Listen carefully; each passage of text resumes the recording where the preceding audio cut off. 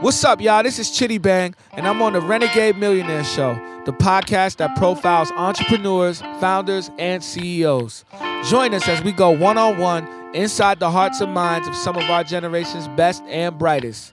And now, introducing your host, my friend, Sun Group Wealth Partners Managing Director, CNBC and Forbes.com contributor, Winnie Sun.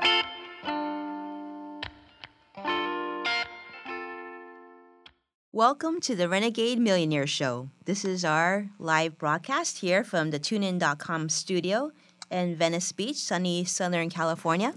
Again, I'm Winnie Sun, your host. I'm the founder and managing partner of Sun Group Wealth Partners, a financial planning firm here based in SoCal. One of my goals for this show is to share stories of individuals, people who have built career lives of passion and purpose. I'm really excited to give you the opportunity to hear these financial legends tell their stories, how they did it, and how they keep it. All of them are insightful and dynamic players in American culture today. Think of these interviews as your private ticket to spend the next hour with a virtual mentor. And I think that we learn best when we learn through storytelling, which is the best tool in learning. Our listeners, who are interested in creating their own legacies, will learn from some of the best. As an advisor, working with business owners, nothing excites me more than working and speaking to people like Carter.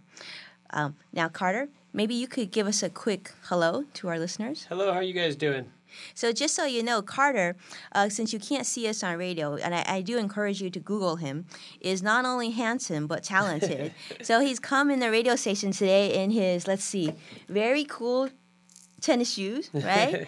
Skinny jeans, plaid shirt, and as handsome as always. So, Carter, let me ask you this. So, Carter Reum started Vodka at the very old age of 25 years old. So, when most people were just hanging out surfing on the coast, you and your brother decide to launch a full-force spirits company? Yep. I read a little bit about your bio, and I thought it was so fascinating. So basically, you and your friends were drinking, and you thought, wow, this is kind of boring.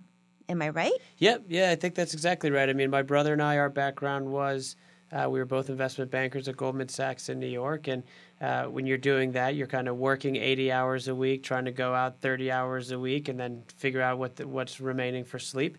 And we were just kind of sick of going out as consumers and having another Grey Goose, Red Bull, or something like that. And when we looked around the spirits industry, we just saw a lack of innovation. And anytime you find an industry with a lack of innovation, it means there's kind of an opportunity to do something different. So exactly. So 25 years old, working 80 hours at Goldman Sachs, that's actually a career I think most people would dream of doing. But instead you say, well, that's not all I want to do. I think I want to start a spirits company.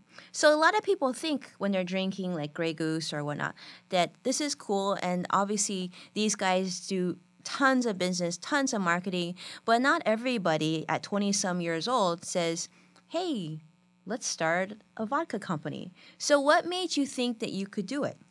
yeah, I always tell people the main thing was we were just kind of just young enough and just stupid enough to think leaving our cushy jobs at Goldman Sachs was a good idea. But I kind of say that jokingly, but I also say that serious, right? Is that to me, right, to be an entrepreneur, to think it's actually a good idea to leave kind of the comfortableness of the job that you currently have, right? You have to be kind of reckless and kind of be stupid, but in a good way, right? Because as your career progresses, you have a wife, you have kids, you're making more money, your opportunity cost and the risk profile of leaving kind of becomes more difficult. So, I mean, for us, it was kind of being young and just kind of going, shoot, we might as well try, because if we don't try, we'll never know if we could be an entrepreneur.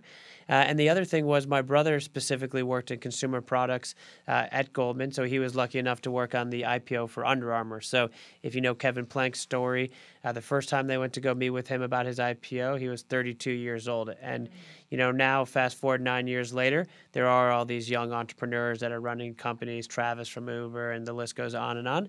But back then, to have a 32-year-old guy who was a former football player at Maryland, who was about to take his company public, was quite inspirational. And so my brother got to know him quite well. And again, Kevin's story is, He was a football player in Maryland. He was sweating through his jersey. He said, there must be something better than this because I'm sweating through my undershirt.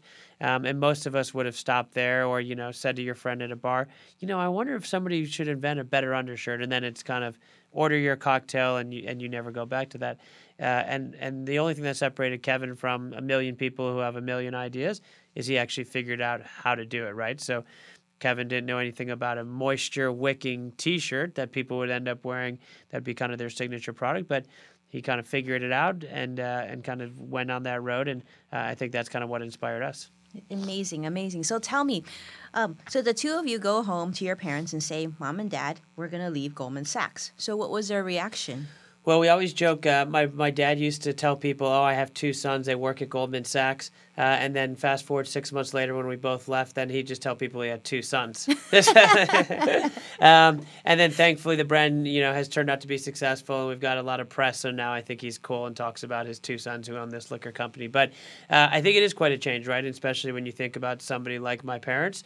Again, the tides have shifted so much the last 5 years in terms of entrepreneurs and tech companies and things like that.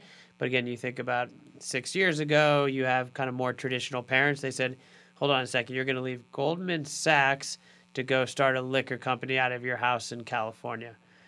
Yep, that's what we're going to do.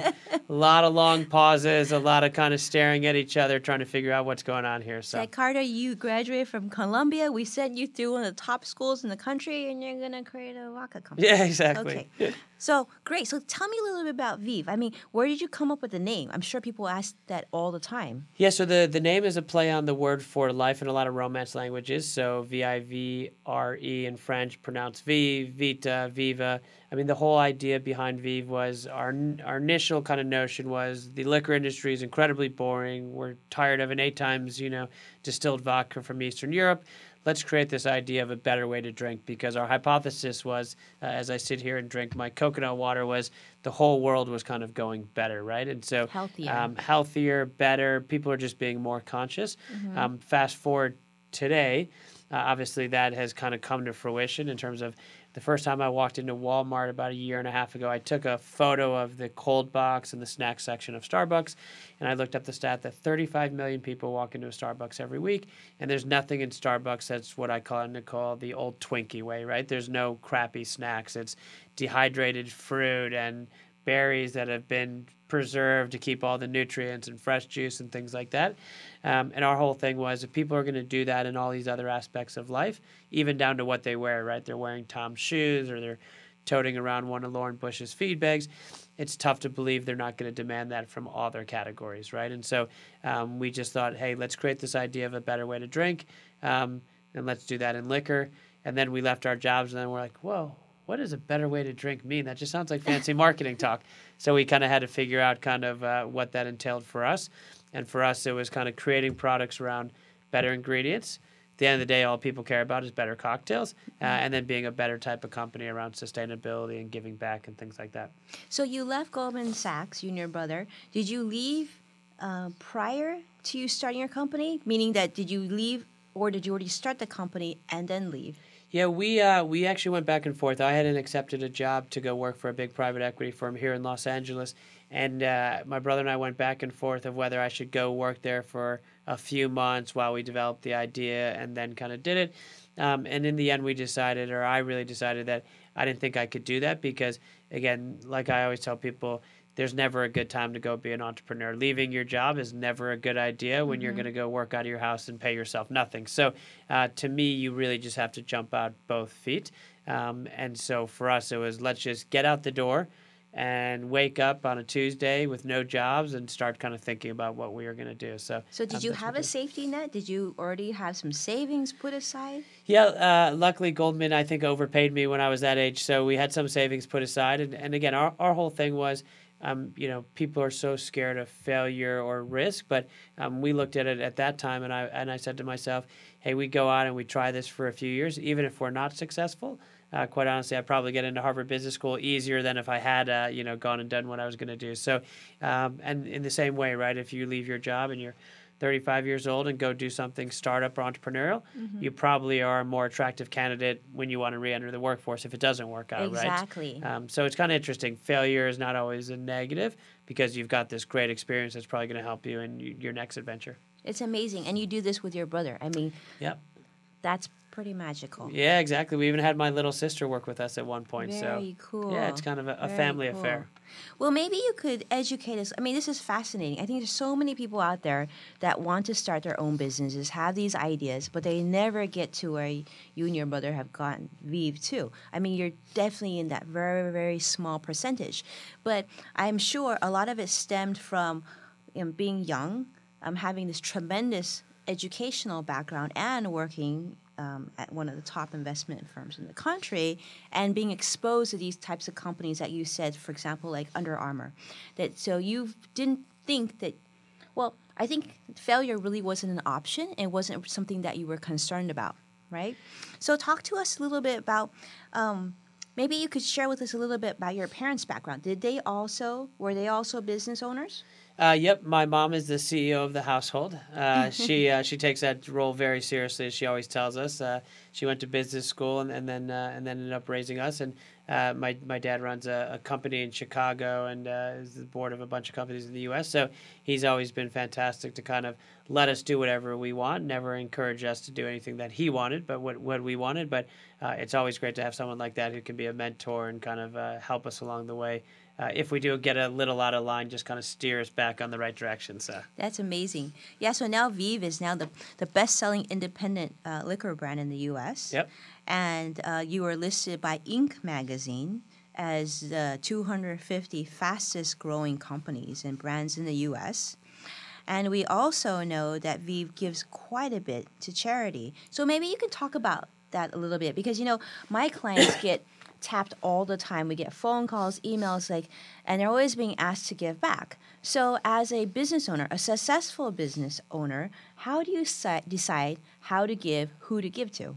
Yeah, so I mean, for us, similar to Blake, our good friend from Tom's, and Warby Parker and Lauren Bush and a bunch of these brands, kind of have decided, right, that the best way to give back is kind of make it part of the sustainable business model. So we very much look at ourselves like a Warby Parker or somebody like that. If you know the story of Warby, they initially came out kind of this one-for-one model, but in eyewear following Tom's. And now, honestly, people just know them as this kick-ass company, right. Excuse my language, that makes really cool glasses. And by the way, they just gave their millionth pair of glasses back to charity and those in need. In the same way, I think there was a time 5 years ago where people thought, oh, I'm an organic house cleaner, I'm an organic this, or I'm an organic vodka, and tried to sell being sustainable and giving back as kind of the cake. I think, fortunately or unfortunately, what people have realized is, right, that is not the cake. It's kind of the icing on the cake, right? So the best thing all of us can do is create a wildly successful product that weaves it into our DNA, sustainability, giving back, things like that, and that's how we make a difference, right? So Tom's obviously is the best example of that, but because of the success of Tom's, they've given away millions and millions of shoes right. more so than they ever would have given back if it was just, oh, we really want to give back, right? But by you making can never it part write of the a check business big model. enough, but actually make a difference by giving something. Yeah, exactly. So that's how. I mean, how did you pick For the Planet then? So we basically got to know the founder of Patagonia, who created this concept of 1% for the planet. You see it on the Dasani and Fiji bottles, but it's basically kind of an environmental tax for all of us doing kind of business on this earth, because the whole idea is we want to leave the planet the same way we found it. And so there's a little less than 1,500 companies, Patagonia obviously being the biggest, and the whole thing is we basically pledge to give 1% of our top line sales back to some type of environmental causes.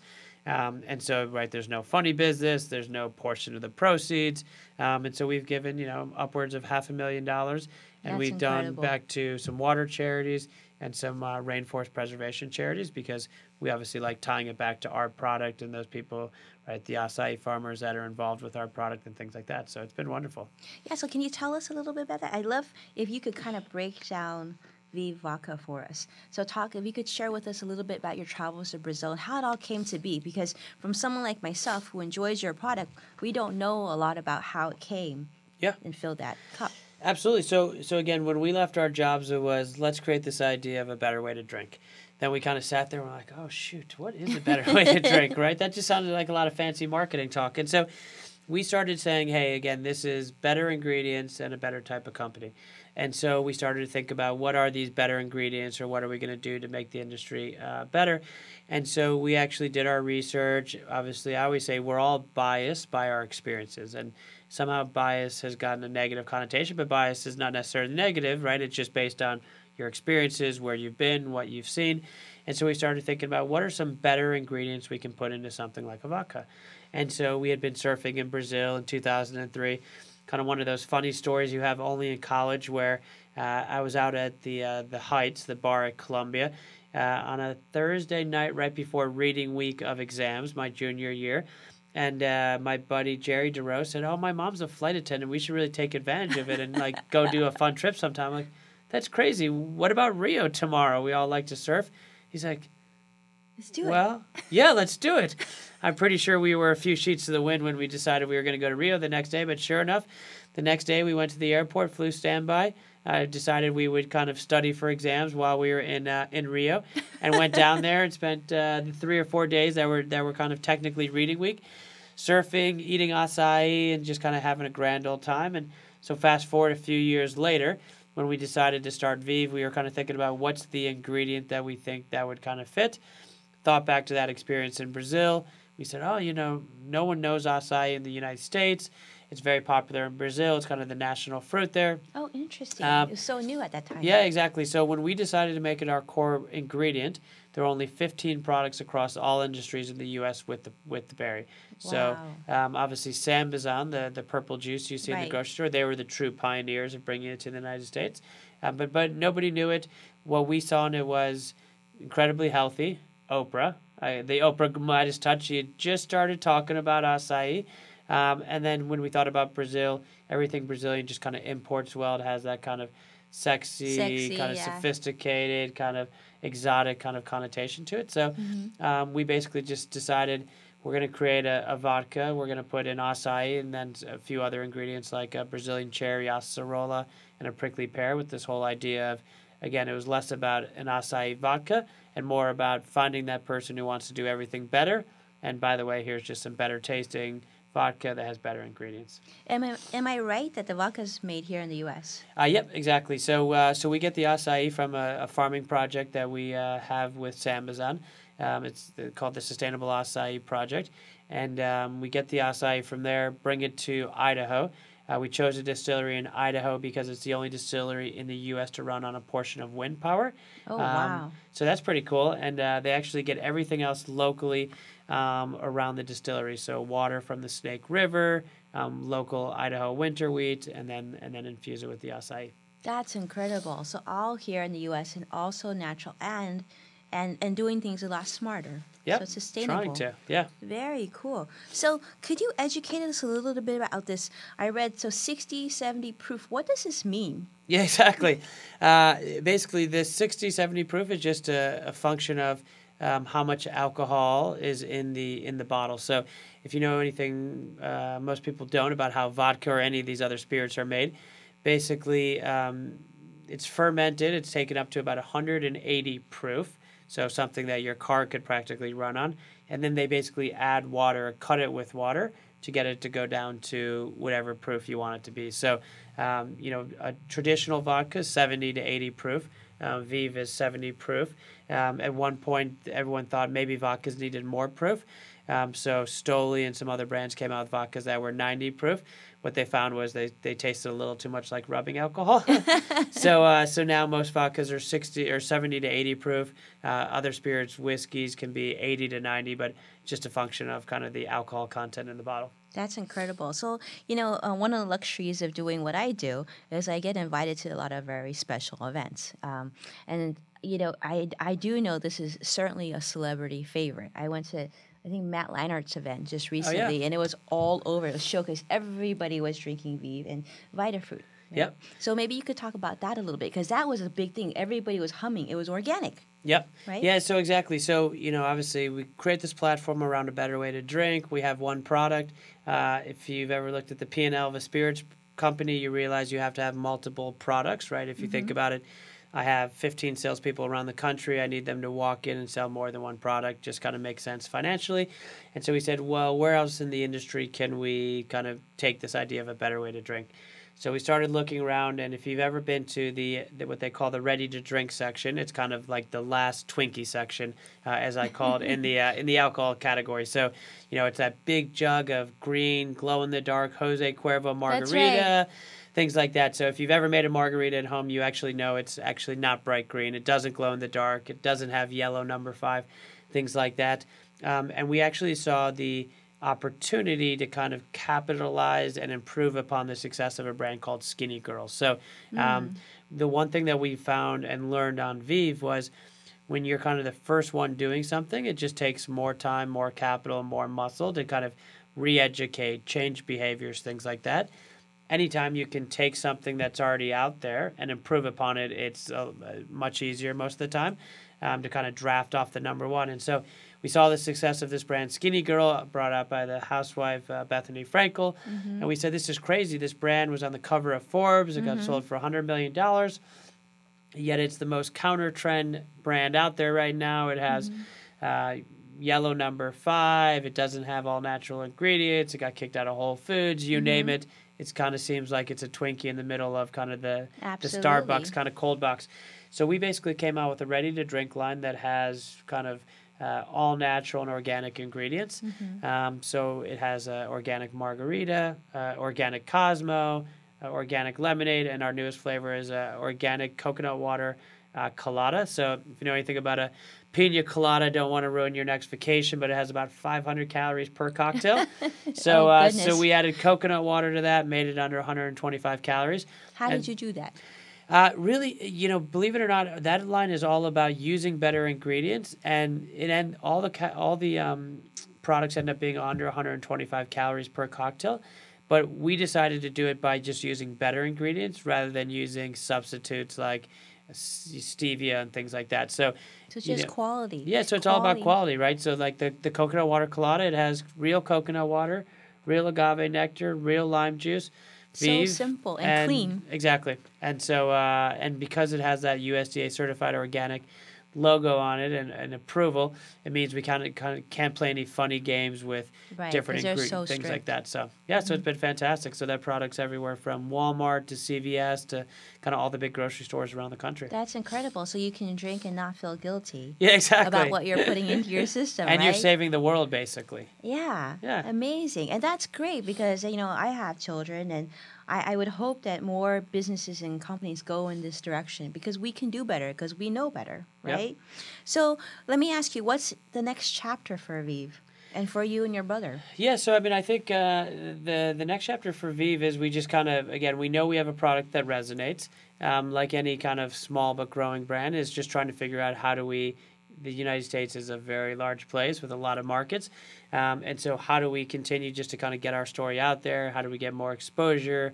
Again, it's kind of old school distribution model. How do we get into more grocery stores, more Walmarts, more CPKs, Virgin Americas, kind of you name it. And then also I think, our whole thing is we want to go category by category and figure out how do we kind of put our spin of a better way to drink on different categories. So so that's kind of what's exciting about it is that you realize a brand like ours just has so much runway of stuff we can continue to kind of make an impact through the industry. It seems like it's just something you need to continue to talk about and tell stories on because if you, like myself as a consumer, if I knew that there was an organic, healthier choice, then obviously to me, that's the obvious decision to make, right? But it's just telling that story one person at a time, right? Which hopefully hang out with me a little bit and we can do that together. Yeah, exactly. I always tell people too, what's great is all this technology, it brings brands and consumers and kind of discovery together, right? So in the old days, I wouldn't be able to afford the billboards or the print or things like that. There is kind of this kind of democratization of kind of good brands and good ideas, and they tend to be discovered.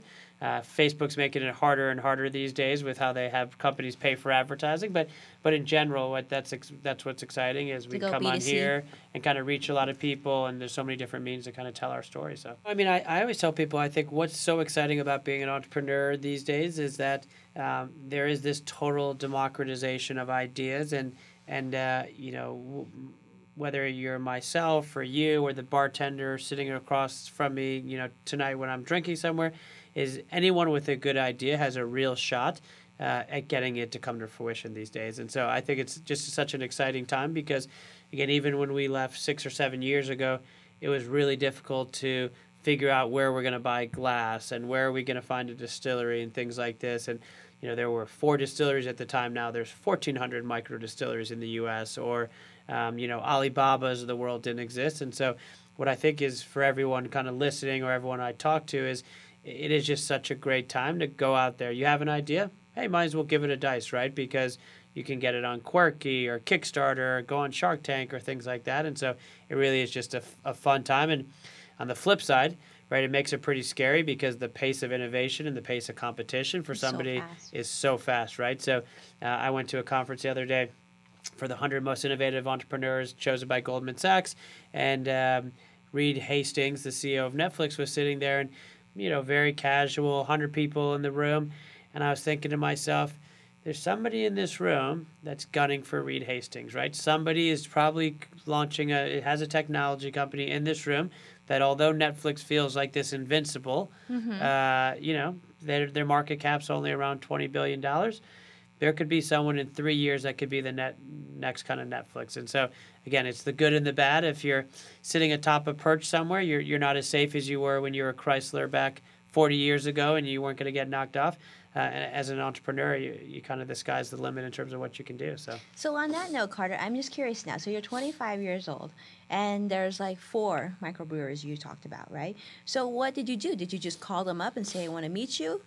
Yeah. So it was difficult. So I said, I always tell people one of the great things is, and now so more, kind of more so, but back then when I used to kind of give some interviews when we were first launching was, the great thing about the invention of Google and the internet was if you knew the right questions to ask, you could get the right answers, right? And that was a big shift from even 5 years prior before we had this stuff. So, we would type into Google, America's best distilleries, and we try to find an article or a listing, things like that. And then, believe it or not, we just start calling each one, and we literally have to persuade them to kind of take on our product. I think of the 4, 2 didn't call us back. 1 said no, and we were able to persuade 1 to distill our product. So amazing. So is this your own formula? Like you and your brother came up with this recipe yourself? Yeah, people are always a little disappointed that we didn't kind of bootleg it in our garage. So for us, it was a little more of we kind of came up with the thematics and maybe kind of the fashion analogy is we were creative directors, but we didn't actually sew the dresses, right? So we talked about the vision, what the ingredients we were, and then we worked with kind of a distiller who kind of understood how to kind of put the flavor combinations and the ingredient combinations together. That's amazing. I love it. So let me ask you this. Now that you're marketing the product, how do you, like if someone's just starting off and you were mentoring them, what would you tell them? What would be the first step that you see as an entrepreneur should do in terms of knowing how to market their product? Yeah, so I always tell people, I think one of the things is you want to go from 0 to 100 or you want to reach 1 million people or whatever it is. But I think the biggest mistake a lot of people make is they try to go and get those 1 million people and market to those 1 million people kind of day one. And I think, again, Blake at Tom's did it better than anyone, which realized that kind of it starts with, again, for us, it's always 50 people, 50 bartenders, and these little pockets that then kind of start to snowball and become a bigger deal. And so, and there's a lot of technology around figuring out who your super fans are, right? And so, again, to me, it's all about launch a product, figure out who it's resonating with, and spend more time nurturing them and spend more time figuring out, hey, I have 50 people that keep buying my product. How do I get those 50 people? How do I give them a tool or a motivation or incentive to go tell another 50 people, right? And that's how it can quickly kind of spiderweb in a positive way versus too often people go, again, this is the kind of a fake example, but, I want to go do a Super Bowl commercial, right? And that's not always the best way. You're going to see a lot of people, but again, slow, steady, building up this kind of evangelism is important. And unfortunately, when it comes to brand building, there are very few shortcuts, right? So it takes time. It takes time. It takes patience. People hearing your story. I mean, people will come up to us and go, I was at the basketball game yesterday, and someone goes, "Oh yeah, I've read. I know I've read about your guys' story. I know, kind of type of thing." And so again, it takes time, and people hear about the product, and they always say, right, the rules of three. It takes about 3 times for someone to kind of really kind of grasp it or kind of becomes in their kind of conscious. So, right, if you heard about Vive the first time, you might brush by it. You start to hear about it 3 or 4 times. It's like, oh, yeah, that That's product, true. I should go and maybe buy it, or I should go and do something with it. So That's true. Yeah, I mean, it's the same with our industry too. And I know you have background in it, in that, a lot of times people will say, well, how do I do what you do? How do I get on television, on CNBC, and write for Forbes and all this stuff? And I always say, well, it's not about that. It's all about the client, right? If you, like you said, if you start with just 50 clients and you take such good care of them and you realize that what you accomplish what they need and they become raving fans of yours, then it'll just naturally, organically grow. Yep. Right? So, yeah, so Exactly it's all right. about quality versus quantity. Yeah. So, on that note, thank you so much for being here. So, I really want to thank my guest, Carter, for spending time with us, being so open and interesting, and really sharing your drinking stories with us. And more than that, sharing a story of starting with a dream and taking that leap of faith and making something bigger and better than all of us. So this is Winnie Sun broadcasting from the TuneIn.com studio here in sunny Venice Beach. To learn more about me, you can find my profile on LinkedIn under Winnie Sun, and check out Sun Group Wealth Partners' website at sungroupwp.com, and follow us on Twitter at #SunGroupWP. Until next time, thank you. Thanks so much.